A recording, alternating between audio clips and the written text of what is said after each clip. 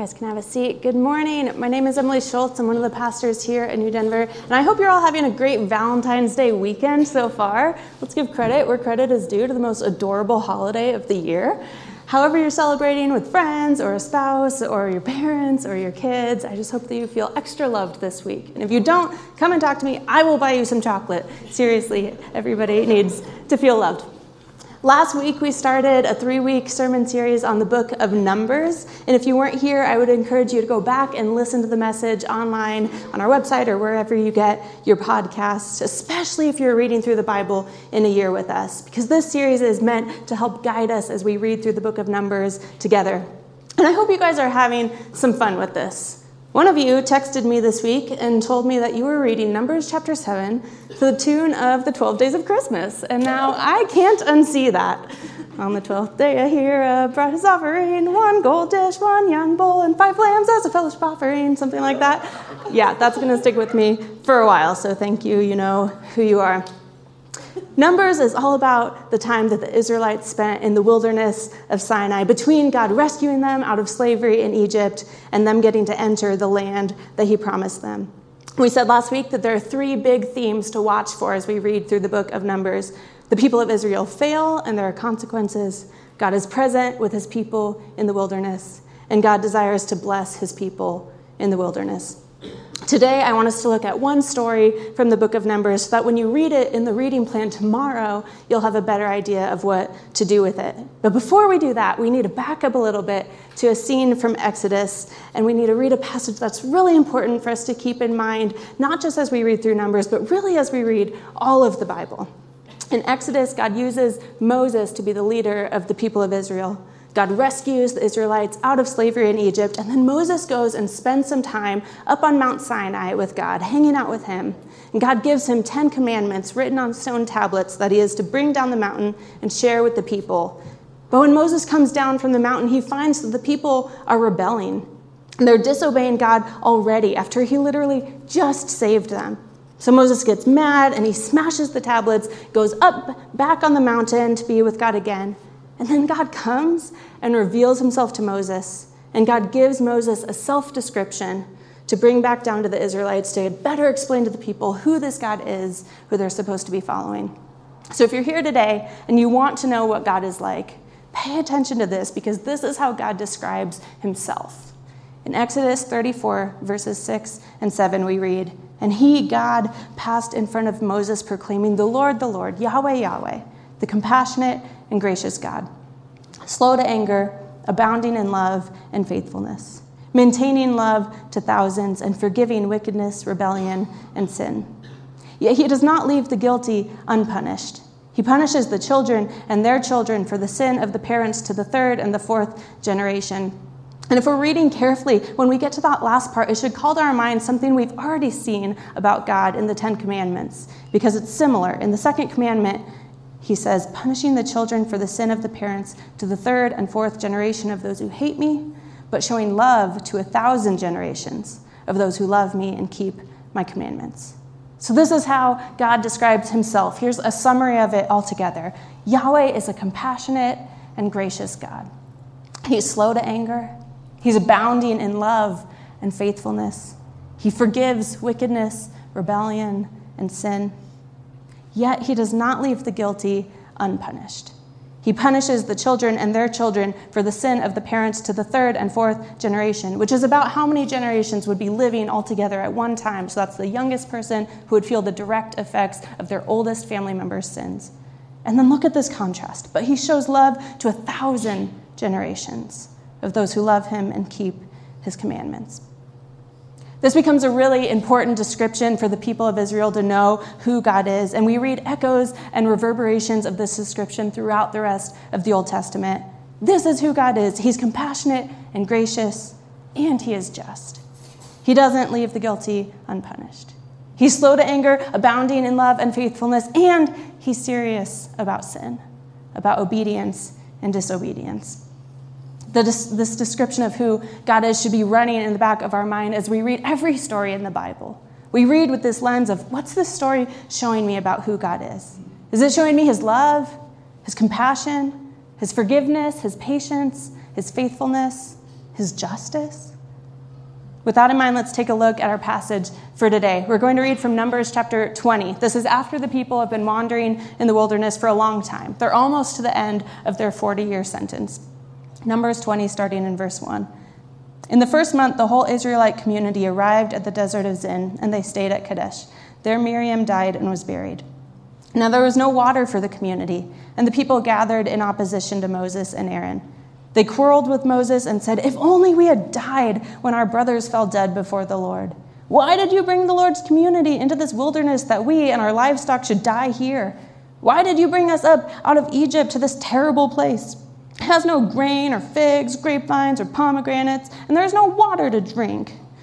Poor Moses, he's been dealing with this for 40 years. Can you even imagine? He's been listening to these people grumbling and complaining. They're still claiming that slavery is better than their freedom. And they're griping about not having grapes and pomegranates and figs when those are the exact things the spies brought from exploring Canaan. They could have had those things if they had trusted God and obeyed him and entered the promised land, but they had refused. This is so frustrating for Moses. Moses and Aaron went from the assembly to the entrance to the tent of meeting and fell face down, and the glory of the Lord appeared to them. The Lord said to Moses, "Take the staff, and you and your brother Aaron gather the assembly together. Speak to that rock before their eyes, and it will pour out its water. You will bring water out of the rock for the community so that they and their livestock can drink." This is going to be a miracle, by the way. They're in the desert and there's not a good water source around. And Moses is supposed to just go look at a big rock face and tell it to give them water.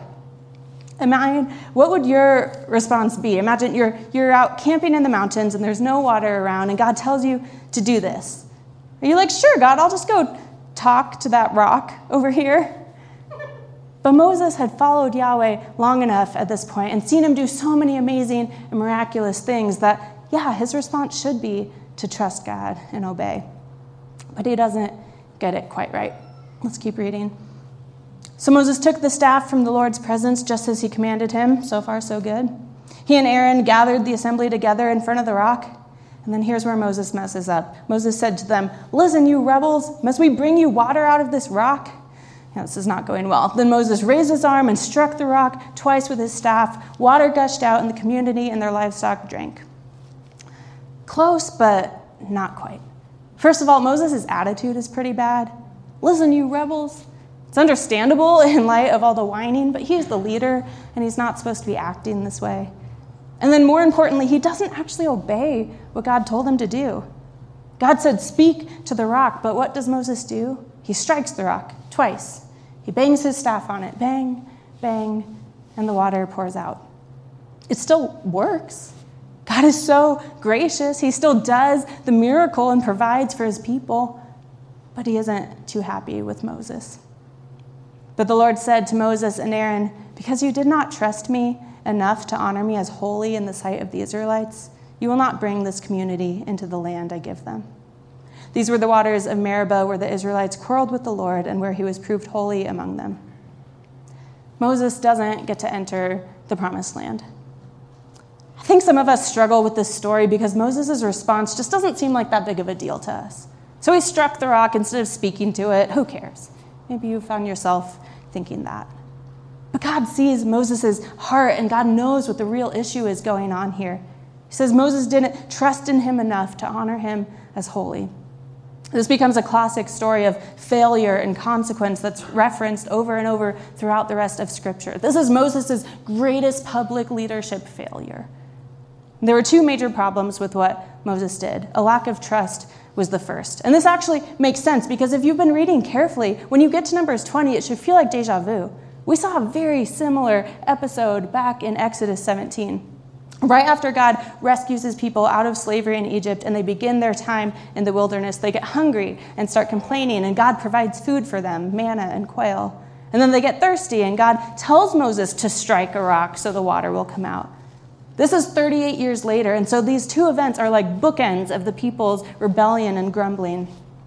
So when God tells Moses this time to speak to the rock, but instead Moses strikes the rock, he's not really trusting in God to do a miracle and provide. He's relying on past experience. He's saying, yeah, God, okay, I remember this one. I'll take it from here. Listen, you rebels, must we bring you water out of this rock? He doesn't even give God the credit. According to Moses, it's his brother Aaron and him who are giving the people water from the rock. He's super frustrated with the people and is acting out of his anger. Moses' failure to trust and obey Yahweh here is equated with the people's failure to trust and obey Yahweh earlier when the spies brought back a report of Canaan. And so Moses' consequence is the same as theirs. He doesn't get to enter the promised land either. God takes obedience and disobedience really seriously. But there was a second problem with Moses' response. God's interpretation of Moses' action in striking the rock has another layer to it. Because it's not like God is saying, I gave you these instructions and you disobeyed because you got this one little part wrong, so you're out of the promised land. See ya, too bad, so sad. God isn't petty.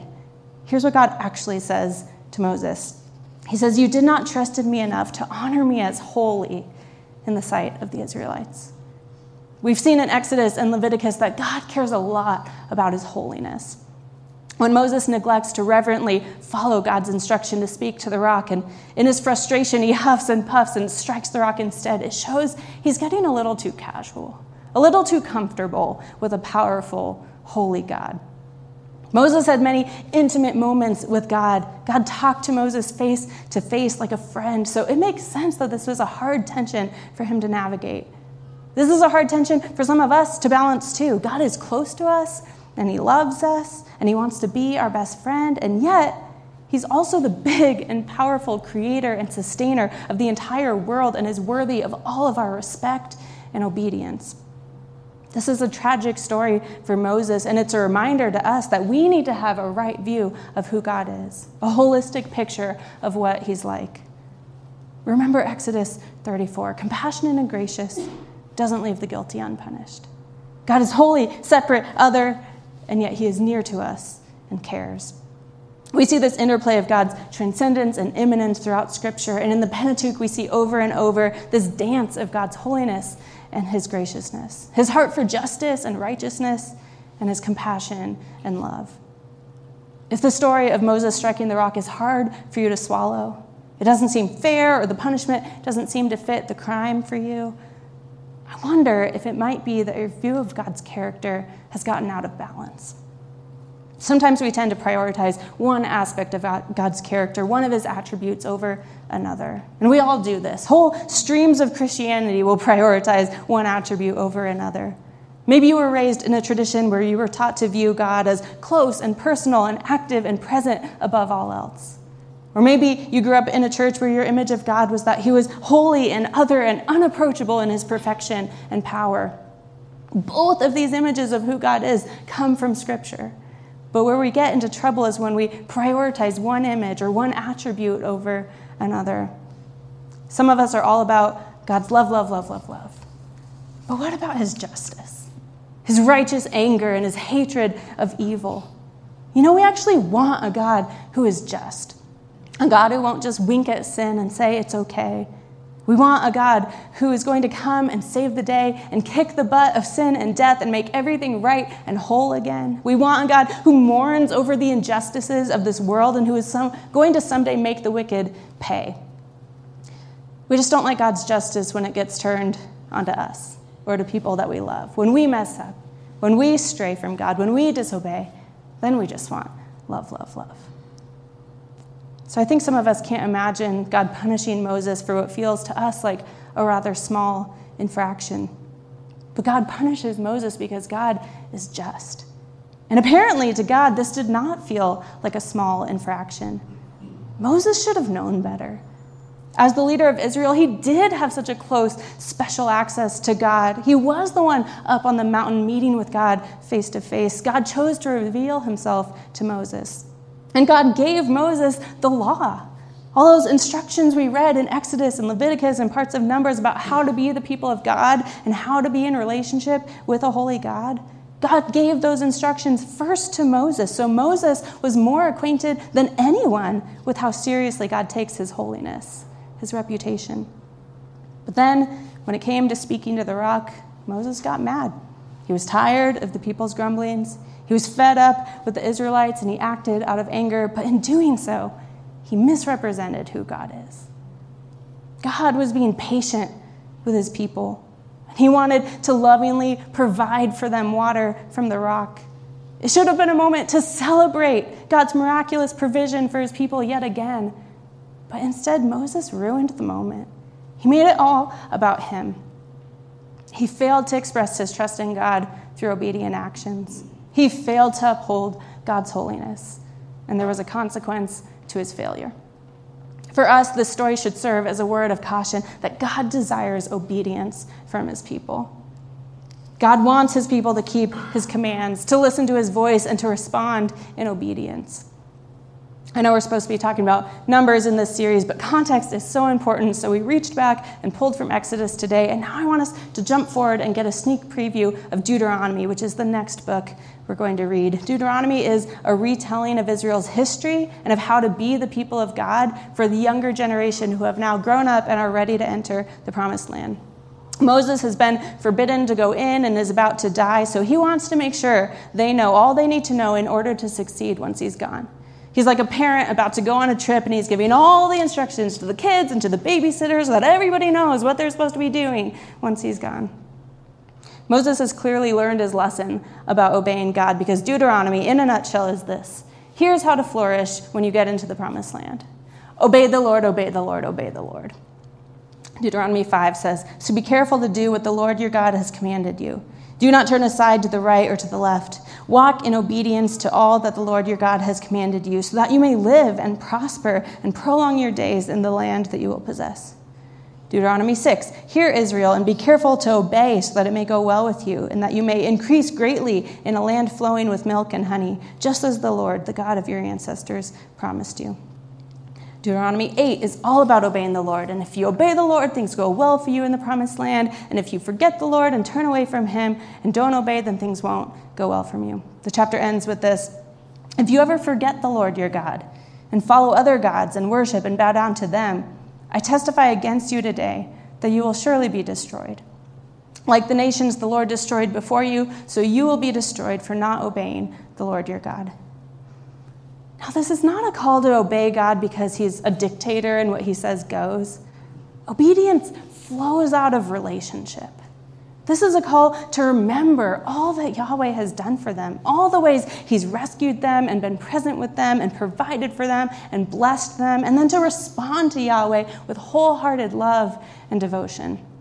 It's a call to keep cultivating the special relationship they have with Yahweh, which is why the opposite of obeying the Lord is forgetting him. In Deuteronomy chapter 11, it's the same thing. Obey the Lord, obey the Lord, obey the Lord. God desires obedience from his people. And there's another element we see here, and it's this. God's blessing is tied to obedience.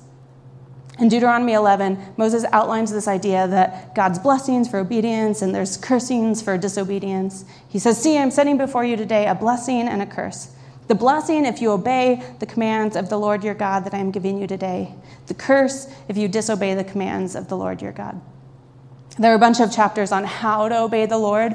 It's a summary or retelling of the law, instructions for how to live as God's chosen people with special access to a holy God. And here we see again God's holiness and his heart for justice.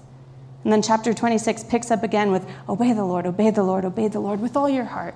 Listen to him. Because you are his people, his treasured possession, and he desires to bless you. The next couple chapters outline specific blessings for obedience and curses or consequences for disobedience.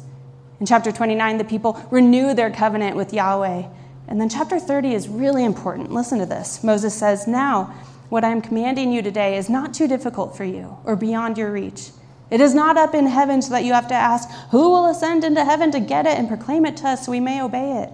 Nor is it beyond the sea so that you have to ask, who will cross the sea to get it and proclaim it to us so we may obey it? No, the word is very near you. It is in your mouth and in your heart so you may obey it.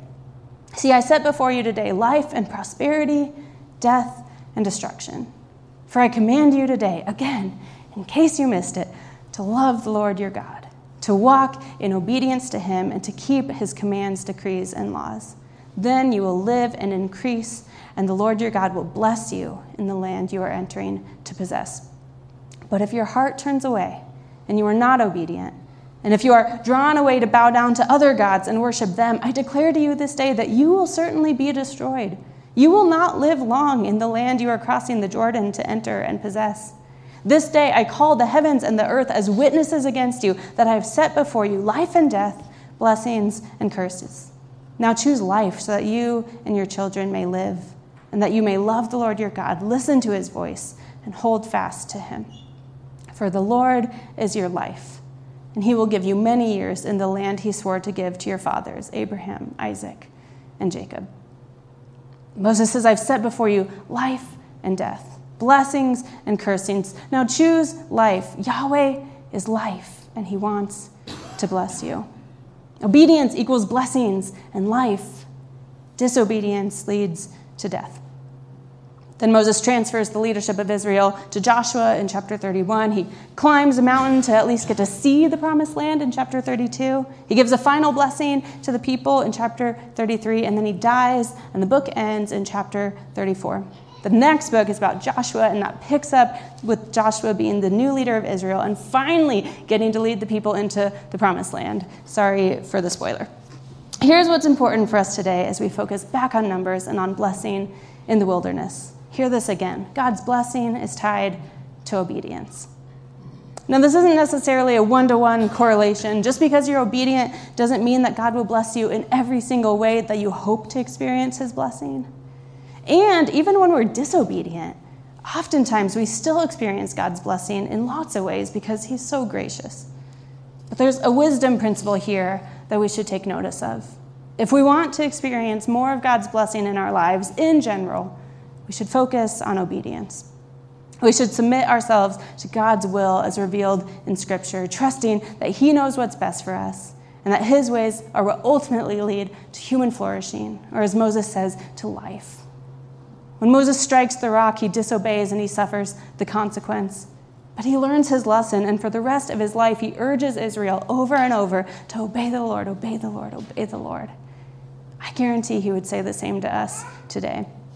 He'd say, God desires to bless you. Learn from my mistakes. Obeying Yahweh leads to life, to blessings. Trust him, listen to him, follow his ways. He loves you. He wants what's best for you.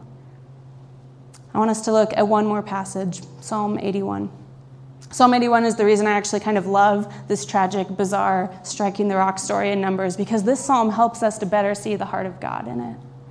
Psalm 81, starting in verse 10, says, I am the Lord your God, who brought you up out of Egypt. Open wide your mouth, and I will fill it. If my people would only listen to me, if Israel would only follow my ways, how quickly I would subdue their enemies and turn my hand against their foes. Those who hate the Lord would cringe before him, and their punishment would last forever. But you would be fed with the finest of wheat. With honey from the rock, I would satisfy you. Did you catch that? Honey from the rock. The psalm is alluding back to God's miraculous provision of water from the rock, likely with both instances in mind, the time God provided in this way in Exodus 17 and then again in Numbers 20. He's saying, I'm the God who rescued you from slavery. Listen to me, obey me, and I'll make sure your enemies don't get the final say. I'll take care of you. I'll feed you with the finest of wheat, whole grain, organic, and with honey from the rock, I would satisfy you. I love this psalm because of this imagery right here. This is God's heart. This was his heart for Israel, and this is his heart for you and me. God wants to satisfy us with good things. He wants us to experience blessing and a flourishing life. He knows what's best for us. And if we submit ourselves to him, trust him, and obey what he says, we'll see his blessings in our lives. Maybe not always exactly what we wanted or asked for or expected, but sometimes he'll surprise us with something even better. Water from the rock was amazing enough, but honey, that's upping the prize. The promised land was called over and over a land flowing with milk and honey, which meant it was going to be really, really good. Honey is used in the Bible as a prime example of something that's good and pure and sweet and satisfying. It's a special treat. Water keeps you alive, but honey? God doesn't want to give his people honey for its nutritional value. This is a pure expression of love. It's lavish, it's extra. God desires to bless his people above and beyond what they need. He wants to spoil them if they would let him. What they need is water, but he's like, sure, I'd give you water, but then let me do you one better. Watch this. Can you imagine seeing honey gushing forth out of a rock face like a mighty stream, bubbling up inside and bursting out, exploding from the rock? A river of sweet, gooey honey springing forth from a hard, dry rock. I'm getting kind of like Chocolate River and Willy Wonka vibes, except it's honey. The psalmist is making a point here. God desires to bless his people. Yahweh is for his people. He fights on behalf of his people. He longs to provide for his people and give them good things, if only they would trust him and obey. We'll stop there for today. I'd encourage you to keep on reading this week as we finish out the book of Numbers, and then come back next week as we wrap up the series by exploring a story about a talking donkey. Let me pray for you. God, we praise you for who you are, for all that you are. You are holy, other, separate from us, wiser than us, stronger than us, and you're near to us. You're present with us. You love us. You desire to bless us. Help us to see you more clearly as we read your word this year. And as we learn who you are and what it means to be in relationship with you, help us to trust you more and more and give us the desire to obey you more and more. We love you, God. Amen.